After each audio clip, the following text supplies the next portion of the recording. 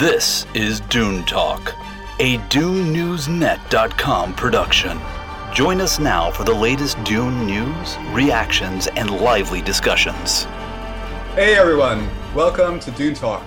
If you're joining us for the first time, know that this is the official show of DuneNewsNet.com. This is the place for all the latest news, reviews, and exclusive interviews, whether it's the movies, books, TV show, games, comics, or collectibles. If it's Dune, we're covering all of it here. And believe it or not, today you're watching or listening to the 40th Dune Talk show. So great milestone there. Really want to thank everybody for all the support up to now. And it's a great time to be a Dune fan with Dune Part 2 movie currently in production, Sisterhood TV show, and that's on the horizon. And almost every month we're hearing about new properties. So it's been a while since the full crew was on this show, and can't wait to talk with them about everything that's happening in the universe of Dune, these past weeks over the summer. Before that, though, I have one special announcement. Thrilled to reveal that DuneNewsNet.com will be present at FanX Salt Lake.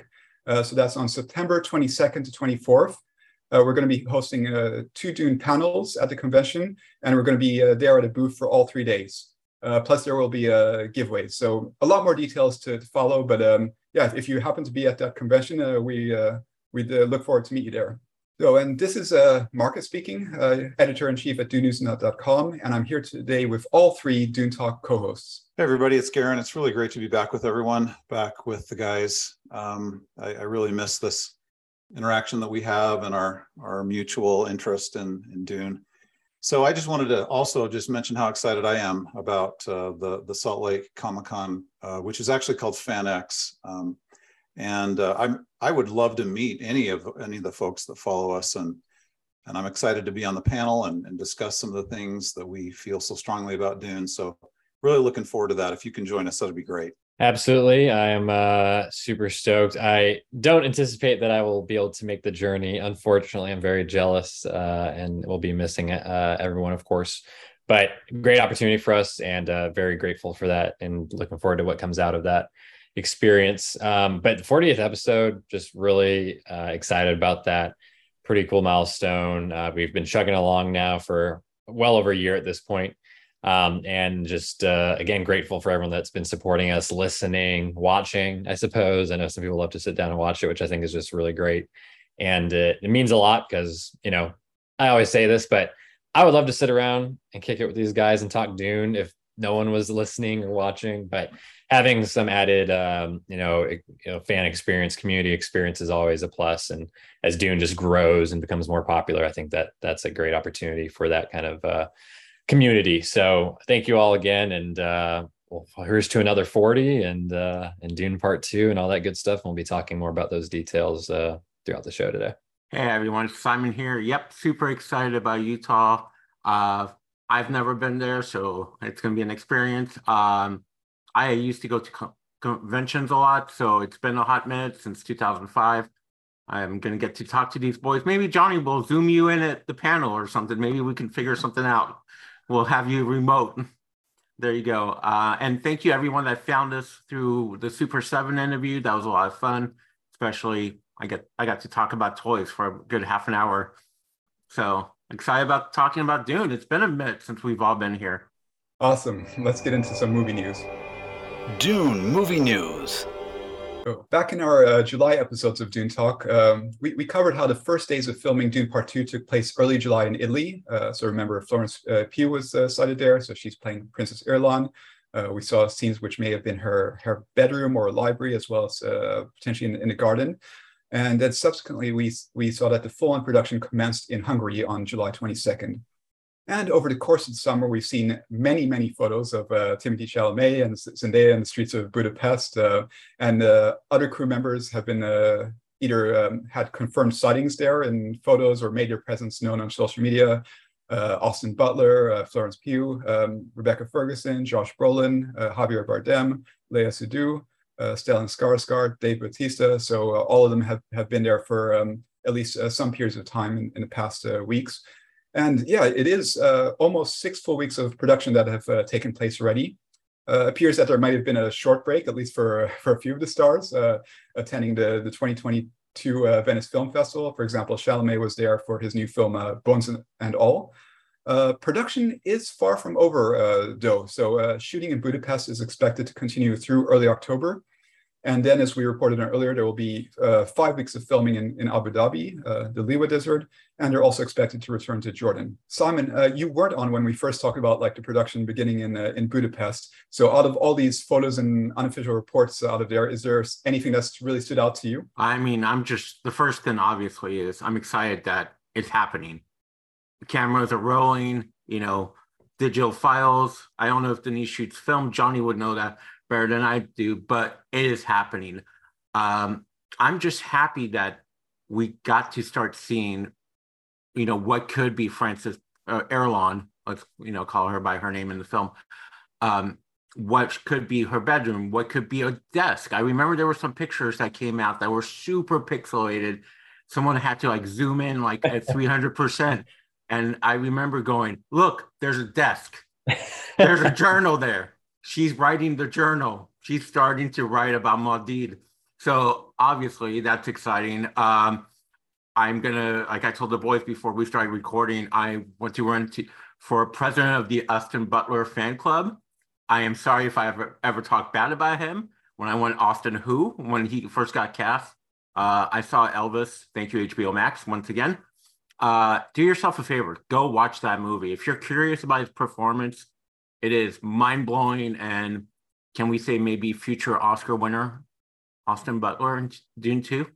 Overall, super excited. And yeah, there was that little break for Chalamet and Pugh. They're both promoting their own films. And my friend asked me the other day, he's like, why do you have the Budapest weather on your iPhone? I'm like, I just want to see what's going on the South Dune. How hot it is. Don't judge. Chiming in as far as kind of what we discussed last time around, I know we talked a lot about different possibilities and just little things we'd seen here and there. Obviously, we haven't gotten a whole bunch since then. It's mostly just been bits and pieces, but it's been fun to see. I think the main thing I'll just say is, because I'm terminally online, unfortunately, is that there's been a lot of posting by members of the cast. Of course, Chalamet and Pugh both going to Venice, so they've been on social media a lot. And Brolin and even Momoa to a degree, who probably isn't in Dune Part 2, but it's fun to see them interacting. And Batista has been talking about coming back as Raban. He posted about how he usually has like a kind of a big beard, and he just said that he had to shave it, had to go, and he was pretty much just completely. I mean, because they are basically hairless in the as the Harkonnen. So that was interesting to see him kind of look like he does in that movie, where he's just almost kind of unrecognizable. And so that was cool. I guess final note of the kind of little break that they were going on and then going back was Chalamet posting on his Instagram after he finished everything he was doing in Venice. He just posted that he was like a photo from the airport, and then another post with the Hans Zimmer's score, Ripples in the Sand, was the track that he had, and he said back to Arrakis ... So they're pretty much locked in. I mean, yeah, they're off kind of doing little things here and there. Some of them are not going to be on set every single day. They have different scenes and schedules and whatnot. Doesn't mean that they aren't filming, but it is just cool to see. And Chalamet posted stuff from Venice, I believe it was yesterday, and just Brolin was in the comments, like with little heart emojis, and like Florence Pugh was like, "You're amazing," blah blah. So it just seems like the rapport is good. As we already knew it was from a lot of the folks that were returning, but it seems by and large that the newcomers are also kind of gelling together, at least offset. So hopefully that'll translate to good vibes on set. Haven't seen or heard really anything to my knowledge about Christopher Walken yet. I know Léa Seydoux, Marcus might have mentioned, was spotted in Hungary, in Budapest, a little while back. So don't know if that was for actual filming or not, but it seems like everyone has been in Budapest for some period of time over the last month and a half. So pretty exciting stuff. And we have probably another month left in Budapest before they go doing the desert shooting, which is going to be fairly extensive, certainly compared to the first part. So really exciting times. I mean, it's going to be carrying us through into November before they're done with this thing. They'll be kind of pushing right up against that 1 year kind of release date marker. So it's just one of those things. I think we've all said it. It's just like, I wonder what they're doing in Budapest right now. I wonder what scene they're filming. I wonder what the weather's like. I think that's just funny. And it's just fun to imagine, because at this point we just don't know. And then someday we'll know pretty much everything. So I'm enjoying that kind of period. As much as I want to see everything and know everything, it's the unknown is also very fun. Yeah, I really enjoyed just watching the posts from the actors. My theory is that maybe Christopher Walken is not as active on social media as maybe some of the other actors are, maybe we are. So maybe that's not why we're not seeing as much from him. But yeah, I don't know. I have had some experience in industrial filmmaking in my past, and some people describe filmmaking as watching paint dry. But it's cool to see these actors really excited about it, and the fact that they are really invested into the source material, into the universe, that the four of us love so much. So I don't know. I really enjoyed that, and the fact that part one was so successful. It's fun to see these actors, riding that wave of excitement into the next shooting season.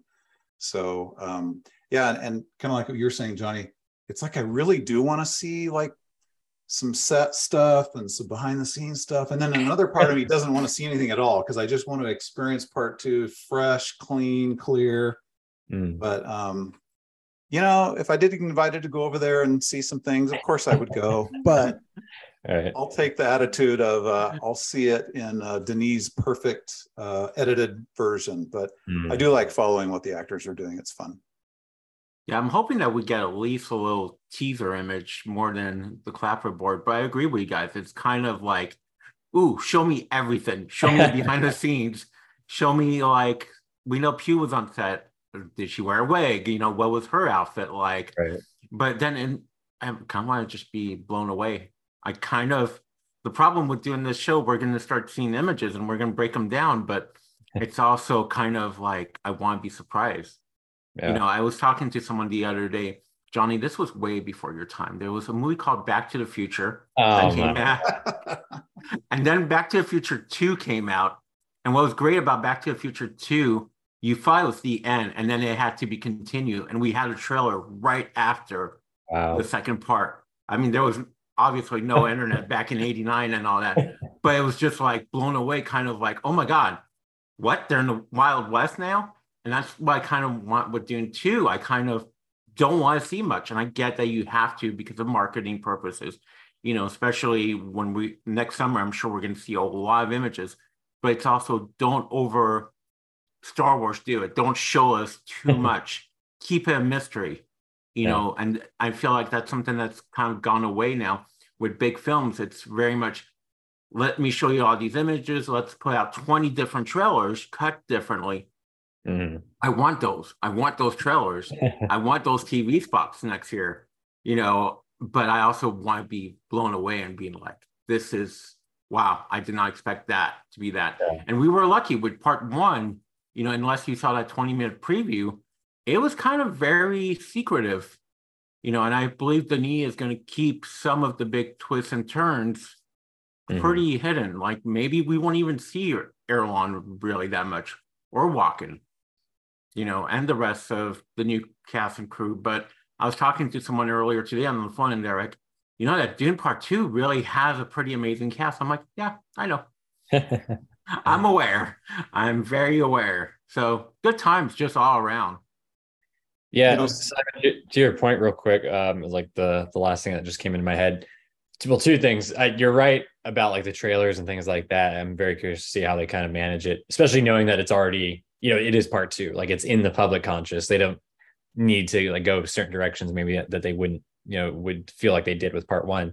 I think one of the benefits of part two, which I do think has the possibility and opportunity to be even better than part one, and much better potentially depending on how they do it, is that I feel like you can show, there's a way with part two that you can show more images and show more epic or like enticing or exciting things without revealing anything necessarily, if that makes sense. And for people that have read the book, probably kind of get a better idea of what I'm talking about. Things that could be out of context or just but don't reveal like plot points necessarily and things of that nature. So that'll be interesting to see how they kind of navigate that. And then the other thing I was thinking about is, even though we haven't seen a lot, I feel like when they're filming in the studio, that's typically when you see and hear the least amount of stuff. I feel like once they got to the desert, I know when they were shooting part one, like they were all posting about being out in the desert and being on different locations and things like that on Instagram and that kind of thing. So once they get out to Abu Dhabi and Jordan, I think we'll be hearing and seeing more, just as they're being more mobile and that kind of thing. Maybe we'll get we'll have some photography like snipers out there trying to see what's going on. But I know we've seen that in the past with some other movies. So that's the other thing I would say is kind of on the horizon. Yeah, it does seem when it's more out in the open, there's more of a chance to get at least some glimpse of what's going on, like we got from the Beyond Tomb. Although, like, you know, that was a bit couple of revealing photos, but as mentioned, they were low res. You couldn't see all that much. But yeah, totally, they're keeping it secretive. They've done that for the first movie, and that totally makes sense. I mean, there will be plenty of exciting reveals next year. That's a good point though. About we haven't really seen much from Christopher Walken in terms of any appearances or like that. I mean, one of the things that I've read, and I'm not sure if this is still up to date, but I've read in some of his past interviews about how he's never owned a cell phone, things like that. So, you know, that could potentially be one of the explanations there. So that'll be interesting. Or it could be, you know, like that they're really like saving him for, you know, like some key scenes in the movie, and he's not going to be here as much as we think. But yeah, hopefully we get someone photographing him soon. I'm kind of jealous of the no cell phone thing. Sometimes I just want to throw my iPhone across the room, but then sometimes I just want to cuddle with it. So I don't know how I feel about that. Wow. I refuse to believe that. There's just no way. How do you function? How does he get a call from his agent to get his next gig? Like, how does that work? House line. He has one of those like the old school phones you turn. Yep. That's disturbing. And then our next story, still relating to the movie, is all the movement that has been happening at the movie studios these past months. So there's been the merger of Warner Brothers and Discovery that's been sending waves through the entertainment industry. Then just last week, it was reported that Legendary Entertainments are exploring studio partnerships after their contract with Warner Brothers has expired. Sony and Paramount are contenders, although Warner Brothers remains in the mix. So Johnny, I want to hear your thoughts about both those stories, but especially pertaining to like how this could impact Dune movies moving forward. The writing has been on the wall, I would say, for a little while regarding Legendary and WB's partnership. I mean, Legendary hasn't been like in a one-on-one relationship just with them over the last 10, 15 years. They have gone out to other studios, Universal, like being among them. Which is actually not mentioned to be in the mix this time around. So like they teamed on the Jurassic World, first couple of Jurassic World movies. But now it looks like after a few years back with WB, they're looking to go somewhere else again. And we also know that Legendary was also just sold and bought. So that's kind of something else that's ongoing. So there's a lot of moving pieces. It doesn't really seem clear at this point what's going to end up happening. All we know is that Warner Brothers, they do have a deal to do Dune Part 2, which is already in production. That's not going to change. They're still going to go full tilt with that. I don't anticipate there to be any kind of effects due to this. And then they also have the Godzilla versus Kong sequel, which comes out spring 2024, so a few months after Dune Part 2. But that should be the end of their relationship unless they manage to resurrect it and kind of re-up this deal. Paramount and Sony are the two biggest contenders right now. I mostly have good feelings about Warner Brothers, but that's more in the past. I mean, things are just so wild right now with them. It's hard to say what the landscape's going to look like or what that environment's going to look like. I think it's, like I said, the writing had been on the wall. Part of that would be due to the deal that they did with HBO last year, where they said, oh yeah, Godzilla versus Kong and Dune are going to be day and date for our streaming service. You're not going to see anything of that. I'm sure now they paid them something, to cover that, but being blindsided like that is not something that folks are going to like or feel comfortable with in the future. So you can see why they might want to go elsewhere. Paramount versus Sony, they both have their pros and cons. I mean, none of these studios are perfect. I do have an affinity for Paramount in the respect that they are a legacy studio. They are a studio that's been around for decades. They put out a lot of great films over the years. They have a commitment to not small budget films necessarily, but like more mid-budget or more high budget, like dramas, not necessarily blockbusters. One of my most anticipated films of the entire year. Actually, probably my most anticipated at this point is Damien Chazelle's Babylon, which is a huge, like, kind of epic Hollywood movie. It's going to be rated R, and that is something that they are not hesitating to go into in green light. They've done Wolf of Wall Street in the past. They did Silence with Scorsese a few years ago, which was like kind of a huge gamble. And they've also, of course, been in business with Tom Cruise for a while now, doing the Mission Impossible franchise, as well as Top Gun Maverick, which has been one of the greatest box office successes of all time, just like mind-blowingly impressive. And I have been, Mission Impossible specifically, I've been a huge fan of that franchise for a long time. And I think they've just gotten better and better. That working relationship has only improved. They've given Tom Cruise and that team more freedom. And they're spending a ton of money and doing really impressive things with that. So to me, they stand out more as someone who I would like to see in the Dune business when it comes to movies and putting that on screen. I think they're willing to take risks and willing to put in money where they know maybe box office returns isn't the number one priority, but they are looking for some sort of artistic kind of merit more so. Whereas with Sony, they're not a legacy, studio. They're not strictly in the business of movies. They are, just look at the output of the last few years. You've had a couple of Venom movies.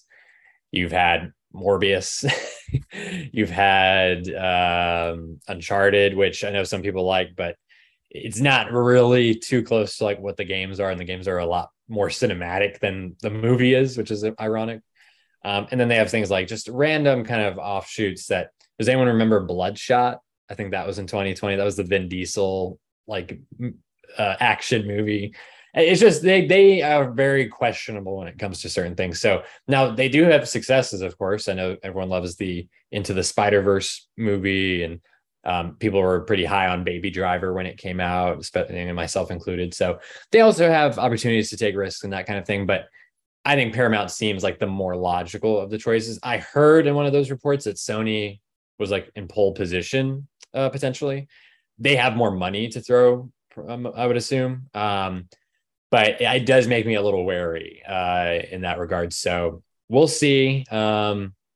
Legendary, they are not in a great position to like ask people to pay like a lot of money for them, unfortunately. So they may have to just kind of take what they get. And if Sony's paying the most, then that's what they'll go for. They have not had the greatest success, financially. Their two biggest hits of like the last 10 years are the Jurassic World movies. And those weren't even at Warner Brothers. Those were with the Universal. Those are, not the best movies in my opinion. But outside of that, they've had some bombs, the Warcraft movie, which did not do that well outside of like China and did not get a sequel. But they've also had some interesting successes like Interstellar, their work with Nolan in general, going back to Inception, the Dark Knight films. But outside of Jurassic World, Interstellar came out in 2014. That was their most recent big hit, like apart from those dinosaur movies. So, that kind of says a lot, and we'll see. The Godzilla movies have been kind of up and down for them. Dune was a pretty impressive hit, all things considered. And no doubt the awards run that it went on was also a major factor. But Dune is such a hot commodity at the moment.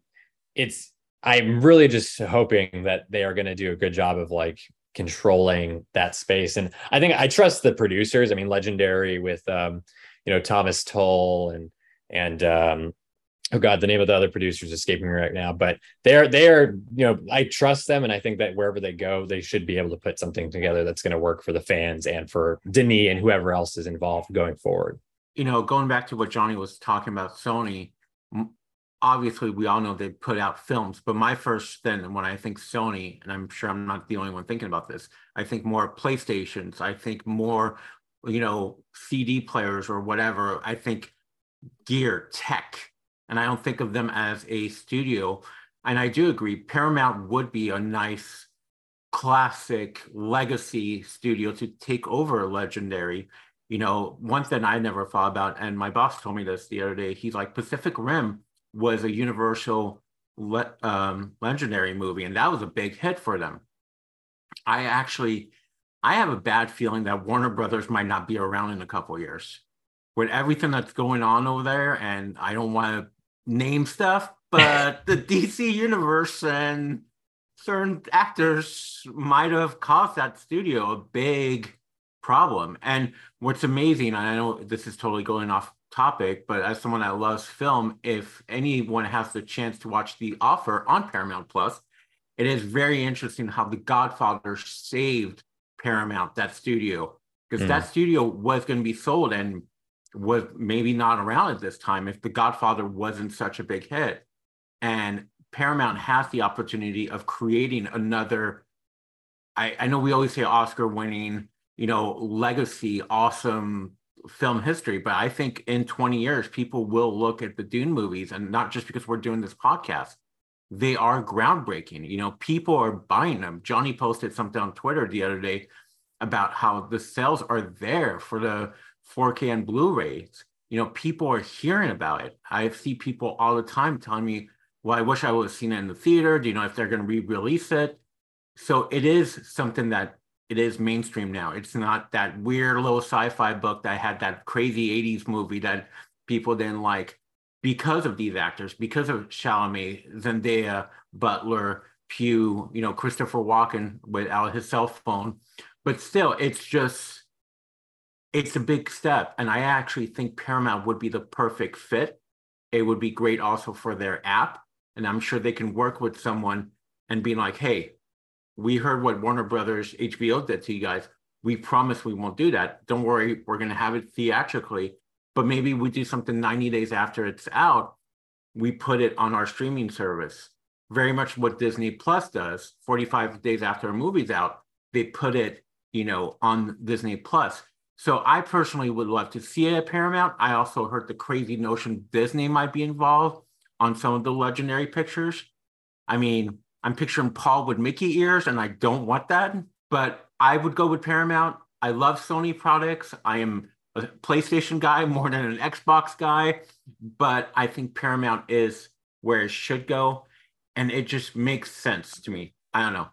Yeah, I mean, my feeling about this is just, I care about the Dune franchise, right? So however it's going to be best supported and then artistically and creatively supported, that's the thing that I'm most concerned about. Because as much as we want to believe that the movie industry is all about artistic expression, it's about money. And thank goodness we have some incredibly talented artists in that industry. But sometimes the financials can negatively influence, what comes onto the screen ultimately. So I guess that's, I don't profess to know all the ins and outs of that, but as a fan, it would just break my heart to see something influenced by these business related politics that would influence something like a franchise that is not only very successful, but it is going to blossom and become even bigger. I want to make sure the right organizational business structures are in place to make that happen. I was going to say, I think maybe 8 years, 9, 10 years ago, when Dredd came out, the Kyle Urban movie, everyone, Dredd's a big thing overseas in the UK. I'm a big Dredd guy. I even have a Dredd tattoo somewhere. I don't even know where it is anymore. But that was supposed to have a part 2, but because it did so poorly, and everyone that's seen Dredd says that, oh my God, this was such a great film, all that. And they were set up to do a whole franchise with Judge Death and everything. Because it did so poorly, they backed up. So I get what you're saying about, sadly, filmmaking is more about revenues than creative, like artistic visions. But I feel like Dune's not going to go anywhere, Garen. You can keep your heart beating. It's still going to always be in our heart. And I actually, you can see maybe that Warner Brothers could take on the TV show, but the films go to Paramount. There's been other franchises like that. I can't think of any for a while, but especially like me being the horror kid that I love, like at first there was a couple, I think the first Scream movies were somewhere and then they went to somewhere else. Granted, the last 2 original Scream movies were bad, and I think actually Paramount got the Scream 6, which is the new one that came out this year. But anyway, it could go to a different company and maybe the shows go one direction. Maybe Warner Brothers does focus more on shows than films. I mean, a big reason why Aquaman 2 got pushed back, and it's sad. It's not sad that, Ben Affleck is filming more scenes, but the main reason why that movie's not coming out, I heard, is because they don't have the money to advertise that movie, to create marketing for it this year. So it's like they're really hurting over at Warner Brothers. Paramount and Sony in particular, because they are the ones that are being talked about the most. We should also keep in mind when it comes to Warner Brothers' involvement with Dune, they do not make Dune, really. They pay for maybe 20% of the budget. Legendary, by and large, pays for the movie to be made. They have, by and large, the creative freedom over that movie. And then Warner Brothers does the distribution and helps do the awards campaigning and that type of thing, and marketing. So that is something to keep in mind. That would hopefully still be the role in the future, whatever the future holds for Dune movies, which honestly may be not that much. Let's be real. But we know that Dune Part 1 is obviously in the can. Dune Part 2 is safe and going forward with Warner Brothers, and they have all the confidence coming off Part 1 to see that through. I would presume that, Sony and Paramount would want a similar kind of deal. And we know in the past, assuming Denis sticks around and we get some more movies potentially, he has worked, under Paramount or with Paramount in the past. Arrival was distributed by Paramount, which got 8 Oscar nominations and his first director nomination. So they have a working relationship there, which is great. And then Sony, they were co-distributor on 2049. So, again, not a situation where they were in the room on set making the movie with Alcon and those folks, but they did work together to make plans for marketing and distributing it and everything. And I'm sure worked directly with Denis and some of that. But when it comes to actual creative freedom and the vision and direction, I trust Mary Parent, the producer at Legendary, Thomas Tull, Cale Boyder, those folks behind the scenes who we don't really talk about too much, but they do deserve a ton of credit for saying, hey, let's bring in Denis. We want you to make this movie for us, and we're not going to try to tell you like what to do. Just do it. And I think look at how well that has paid dividends so far. I trust them to do like the best thing, I think, which I know is hard to say in Hollywood sometimes, but I think they've earned a little bit of the benefit of the doubt so far. And then the last thing I think I would mention is, because people asked me this multiple times on Twitter when the story came out, was how does this affect Dune Messiah? Like that was the thing that people just kept saying. And I would say at this point, it's completely hypothetical, right? Because Dune Messiah is not greenlit at this point. We don't know actual hard numbers of what Dune Part 2's performance is going to look like. We don't know what awards it's going to win, all that kind of stuff. But it's safe to say it's going to be just as good and probably bigger than Dune Part 1, which would kind of line things up for a third and final chapter, potentially, as Villeneuve has kind of put it time and again. I think that, again, coming off Part 2 with Warner Brothers, whoever wants to work with Legendary, I think one of their biggest talking points, one of their focal points is going to be a third Dune movie, like Dune Messiah. How can we make this happen? What would the budget look like for that? What would the story look like for that? And I think that's something that Legendary could talk to Villeneuve about, that they could discuss. He doesn't look past the project he's working on, but thinking long-term and trying to get a idea of the best working relationship. There's not a Dune Messiah yet. There can be and should be and probably will be. And I think, again, I trust Legendary more as like the steward of Dune to make the right decision and get a good studio on board. And I think that whichever studio that is, be it Sony, Paramount, or again, somehow if they stay with Warner Brothers, I think all three of those are going to be equally like Dune Messiah, whatever comes after Dune Part 2, like we want to be a part of that. We want to help with that happen.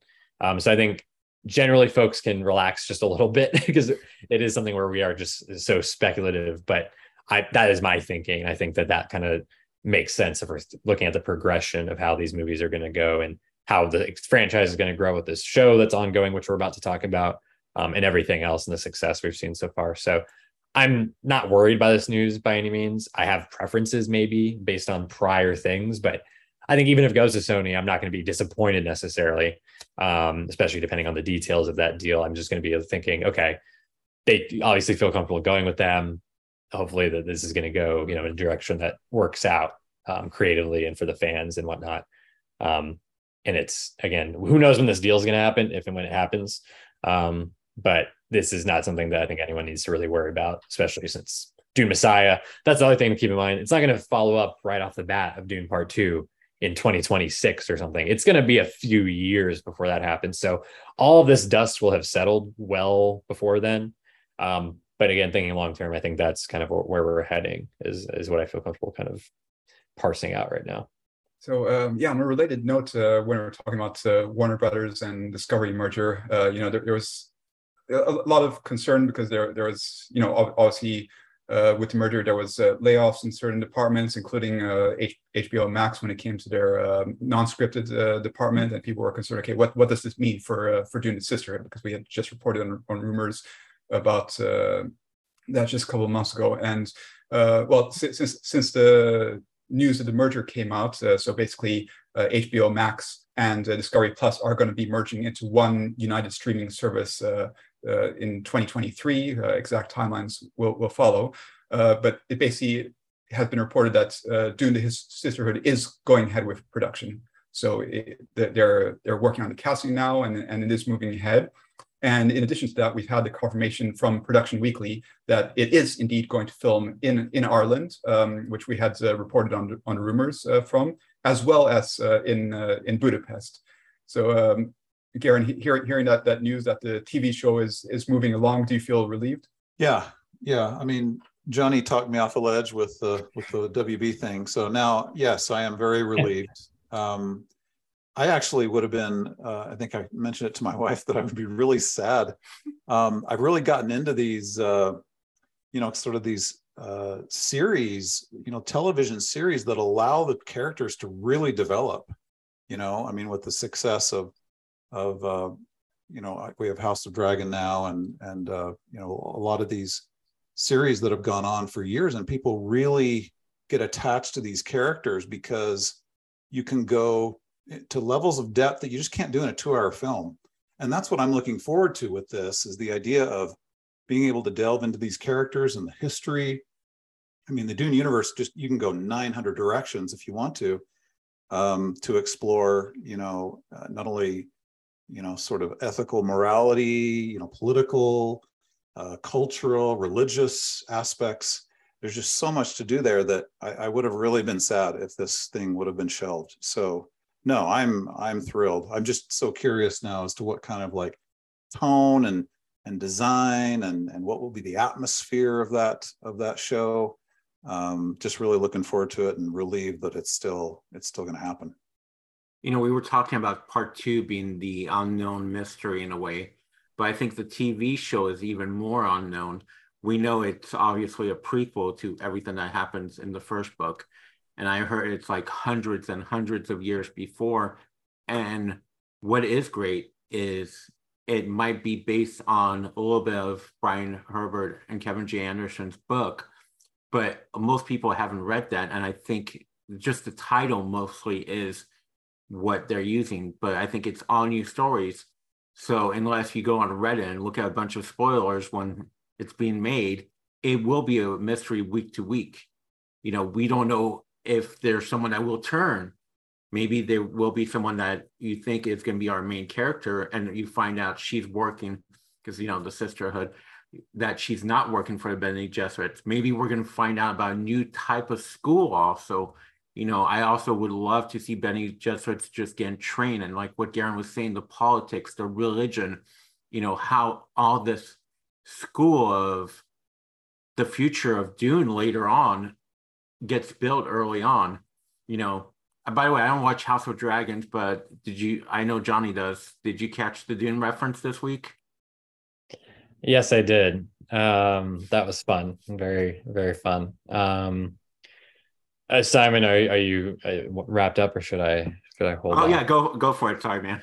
No, absolutely. So I'm getting more and more giddy about this because I'm like in heaven right now with the House of the Dragon, and even it's not as popular, of course. I mean, Game of Thrones is like its whole own crazy phenomenon, but the Rings of Power, I've also watched the first 2 episodes of that and really quite liked it, and was actually surprised by how much I enjoyed it. and I'm very much looking forward to episode 3. Just watched episode 3 of House of the Dragon over the weekend. Yeah, if you're a fantasy fan right now, if you're just a genre fan or a big budget like television fan, you're getting some of the best stuff you'll ever see. Some of the best stuff, at least to date. House of the Dragon, it's like they've hit all the right notes to make you forget about how poorly Game of Thrones went downhill there towards the end, unfortunately. And just it's standing on its own, but it's also having some sort of throwbacks and connective tissue to the original series, while still pushing things forward and challenging you. And it just feels so good. It feels like those early days of Game of Thrones when it was largely about the politicking and the meaty dialogue scenes and the tension between just individual characters rather than whole houses and armies and things like that. And so that's just been phenomenal. I think the 3rd episode may have been the best one so far, and I can't wait to see where that goes. And I just thinking of the possibilities, especially the fact that it's set up at HBO right now and is moving forward, thankfully, after the turbulence, let's say, at Warner Brothers and HBO. I just the possibilities are really endless, and knowing that Johan Rensk is one of the directors, at least for the first 2 episodes, and is an executive producer, and he's just a phenomenal creative talent. And I'm just thinking of that level that they're kind of leading in with, and then seeing who else gets involved. What other writers are we going to see writing these episodes? Who are we going to see directing the other episodes? There's just so much, and casting also is supposedly ongoing. And we said this back in April, I think it was, when we heard about Johan, becoming part of the group. The creative team, we said by the end of the year, hopefully getting into the fall or whatnot, we'll hear more rumblings, and maybe they'll start filming by end of the year, start of next year. And so, yeah, I'm really, really excited and keen on all of this. And the locations make sense. Budapest, of course, that's where they've been filming the Dune movies, part 1 and part 2. So they have the space for that there. They have the facilities, and then Ireland, I understand, is also a facility that they used for Game of Thrones, as a matter of fact, and maybe even House of the Dragon, although I'm not sure about that yet. Budapest, they've also filmed other big shows there, I know the Witcher show has been filming there for the first couple seasons and things of that nature. So that makes sense. That lines up with what we would expect. And let's just keep this ball rolling. I'm excited to hear more names join, whether it's behind the camera or in front of the camera. I'm really impressed with House of the Dragon. One of the things I'll throw out there, just thinking about it, similar to Game of Thrones, it had a decent mix of folks that you look familiar, that you've seen in other things, but also folks that you're probably not as familiar with. And I think that is also how I would like to see the Dune show approach it, perhaps. Maybe have 1 or 2 bigger names or more formidable names, whether they're TV actors or film actors. I'm thinking about kind of who they have right now in the world of Ice and Fire, and I think that would be having that kind of some familiarity, but you're mostly just going into it learning to know these people as they are, as the characters. You're not really thinking about the fact that they're actors, or that you know them from this or that. It's good for marketing, of course, and you want to have people to get folks excited, especially if they're not that familiar with it. But that's just something I'm thinking about. And I'm just keeping an open mind, and I'm looking forward to hearing more for sure, because there's a lot of possibility, and especially in the storytelling. I'm not as familiar with all the lore as you folks are by any means, but I think that the time frame that we're hearing so far makes sense, and that there's opportunities there, and just gotta hope that we hear something more soon, because I'm getting more and more excited. And we also know, HBO, thinking about their genre shows and big budget shows and the directors that they bring in. The Last of Us, we saw some of that first footage. And people were just bouncing off the walls, with excitement about that. And that's coming early next year. So who knows? Maybe Dune, Sister, this could be something that we see early 2024, potentially, after the part 2 comes out and after The Last of Us has been out for over a year, and we're getting close to that. So that's something probably in the next year and a half that we're actually going to see come to fruition. Again, it's just one of those things where I'd like to know everything, but I'm excited to just be having all these possibilities. I was actually surprised the other day. My boss was like, Matt Smith is in House of the Dragons. And I haven't been watching it because I'm not a Game of Thrones fan. And I was like, what? And I had to watch the trailer with his crazy bleach blonde hair. I was like, that is Matt Smith. But as a Doctor Who fan now, I'm like, oh, maybe I want to watch this because I like Matt Smith as a doctor. So see, I totally get what you're talking about. If some people might be interested because of a certain actor or actress, that might get them into it. And by the way, Lord of the Rings is beyond amazing. There was also a very small Dune reference in the second episode, although it was from a different perspective. Well, you know, the House of Dragons, and it was just a pug, and it showed up on a bunch of Facebook groups that are Dune pug groups and also Dune groups. People were like, wow, look, they totally ripped off Dune. I was like, as a pug dad, I was like, I'm proud of this moment. More pugs on TV. Yeah, and just wrapping up on those locations. So we've already talked about the merits of filming in Ireland, whether it's the creative aspect or the financial aspect. But I think it is reassuring that they also went with Budapest, like that there's hopefully going to be that connective tissue between the movies and the TV series, even though the TV series is actually set, if they go with that story, 10,000 years before the events in the film, but it's still in the same universe. So like if they, maybe some locations in common, or at least some of the themes, the architecture, I think that would be very interesting to have that feeling that, yeah, okay, this is happening, millennia in the past, but it's still connected to what we've seen in the movie. Okay, so let's go into our last story of the day on the expanded news side. The Duneverse, books, comics, games, collectibles, and more. We got the name for that open world survival MMO game that Funcom has been working on. So there was the cinematic trailer was released, and we got a title, Dune Awakening. And yeah, it's really exciting to see the footage in that trailer, like the connection with the appearance of the movie. It's similar look and feel. So they haven't provided a date, but yeah, it's coming. So this open world, massively multiplayer online game that's coming for Dune fans, and I'm sure we'll be getting a lot more news of that in the near future. So Johnny, is this a computer game that would pull you in? So I have a couple feelings about this. First off, you do. First off, the trailer was very cool. They nailed the hell out of that. And it was buzzing around online and on Twitter, and people were talking about it. The design, like, very much inspired and tied to the film, I would say. The litany being included was great. The actual visual is obviously a cinematic trailer, so it looked fantastic. They spent money on that. So I was like, oh wow, this could be pretty cool. Like, I'm very surprised by this. And then when I was reading more about it and seeing everyone's reactions, I was like, I don't know. Like, this what's the type of game, the genre that it is guaranteed open world survival MMO. So it is going to be a multiplayer game where you're interacting with thousands of players. Yeah. So as soon as in survival, yes. So once people were talking about that, and they were like, God, this looks so good. And then they're like, and then I saw it was MMO, and I was like, oh boy. And I'm like thinking about it more, and like reading more about it. I'm just like, damn. I was like, I'm still of the mind that I would love someone that wants to make a game that has like a story and like characters that you care about, like, to make it a Dune game, because I think that would be very special. Whether it be, I'm the big studios I'm thinking about, like with Sony, they have Naughty Dog and Insomniac and Sony Santa Monica and other places.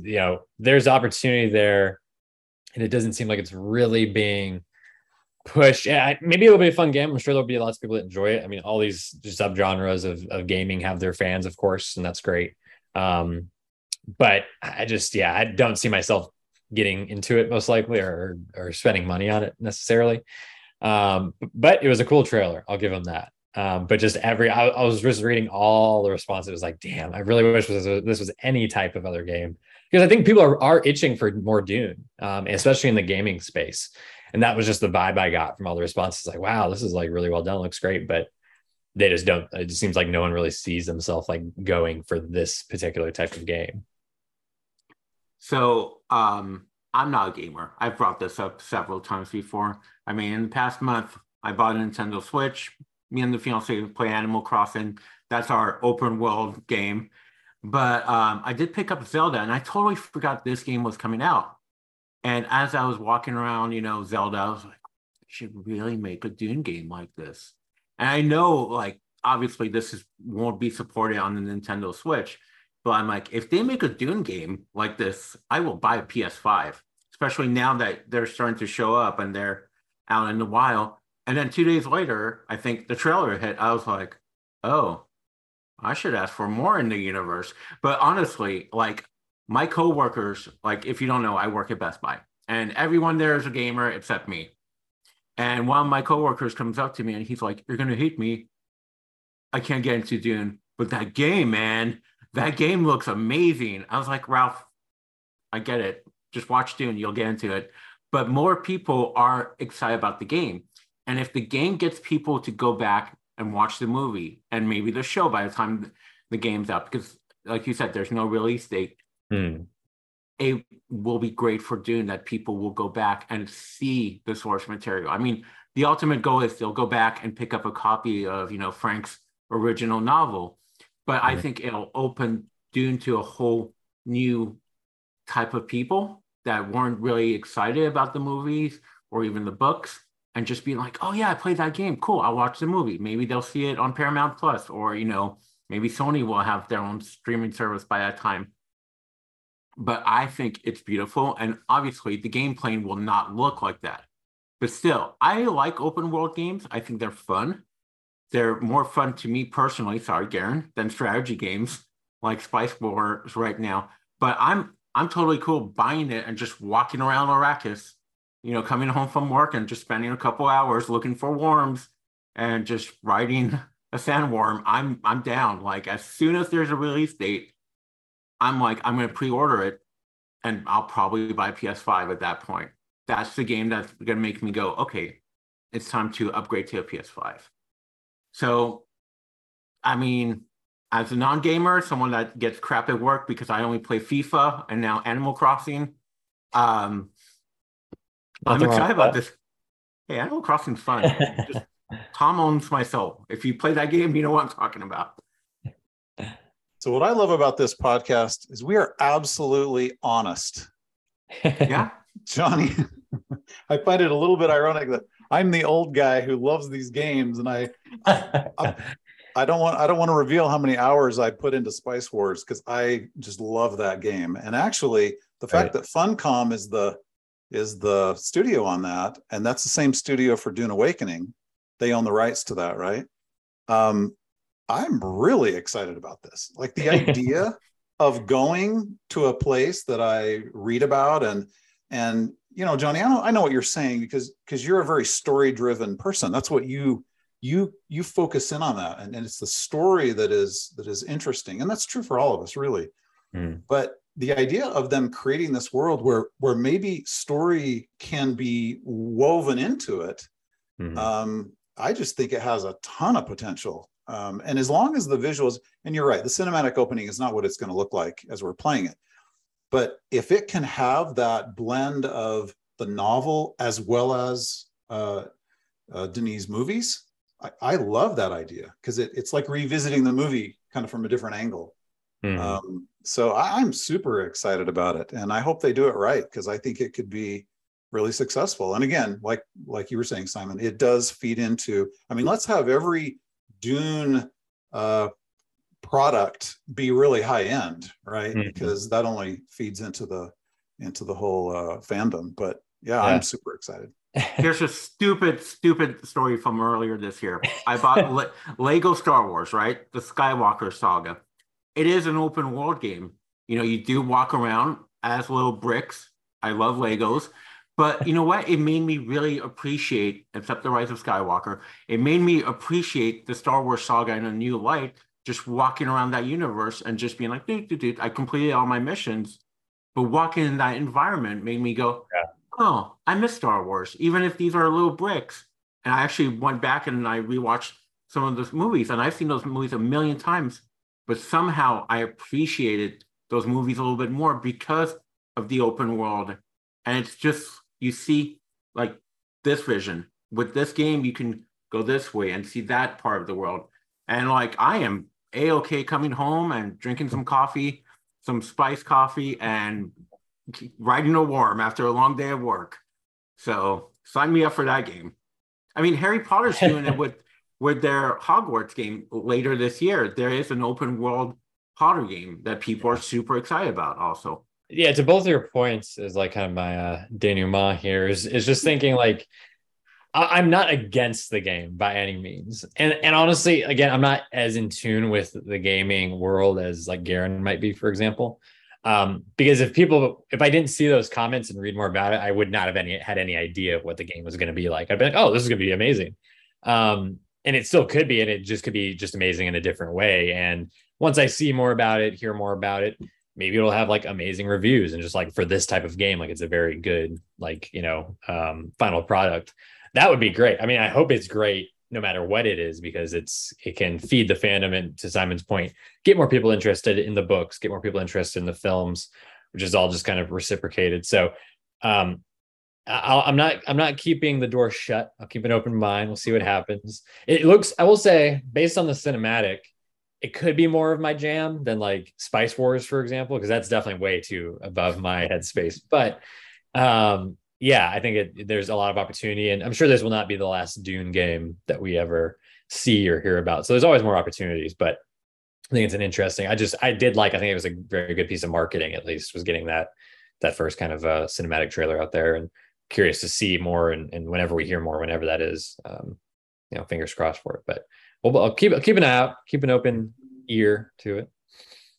Yeah, and to that point, I would really love to see like an immersive, like completely story-driven RPG, like something like a Skyrim or like a JRPG that's in the Dune universe and entirely focused on like going through this whole journey and adventuring. I think that they definitely should do something like that. At the same time, like with an MMO, I would also say it's a misconception to say that there isn't a story, because there is going to be like an overarching campaign. Like depending on how successful the game is, they'll be creating content for it for years to come, and like the story will evolve, the setting will evolve, and players will interact and sort of develop the story in a way. So although like I personally, because of my work, I haven't had much time to play MMO type games. It is a big time investment, right? But I do think it is the advantage there is a community, because there's going to be like a whole community that's engaged with that game, playing it, interacting with other people, and it's a way to get into Dune as well. So yeah, I think it has a lot of potential, but I definitely hope that they're also exploring other video game properties as well. So I think that was our show for this week. So some big stories, exciting stuff coming up. Before we sign off, I guess it's worth noting that there's another milestone, which is on September 9th. It's 2 years since we opened up shop at DuneNewsNet.com. So it's come a long way since then. Like we've seen many trailers, we've seen the Dune Part 1 movie, and interacted with like an amazing community. I'm really grateful for all the interaction that we've had, and I think this is really positive community. There's a lot of people who are passionate about this and open-minded and welcoming to new people. So yeah, thank you all for the support, and we're looking forward to serving you for many years to come in the future. So yeah, let's go ahead and wrap up.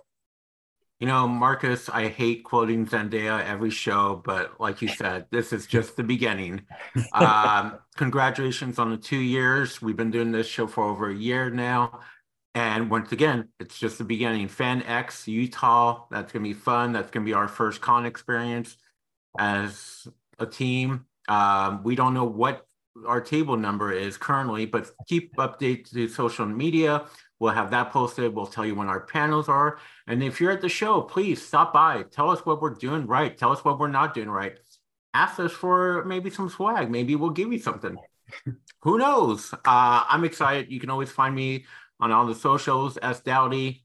Can it be that Thursday that we can take our flight and go to the con? I'm excited. Yes. Congrats to Marcus, I gotta say, for putting this all together as far as the site and the show, and getting the train moving out the station and keeping it on the tracks thus far.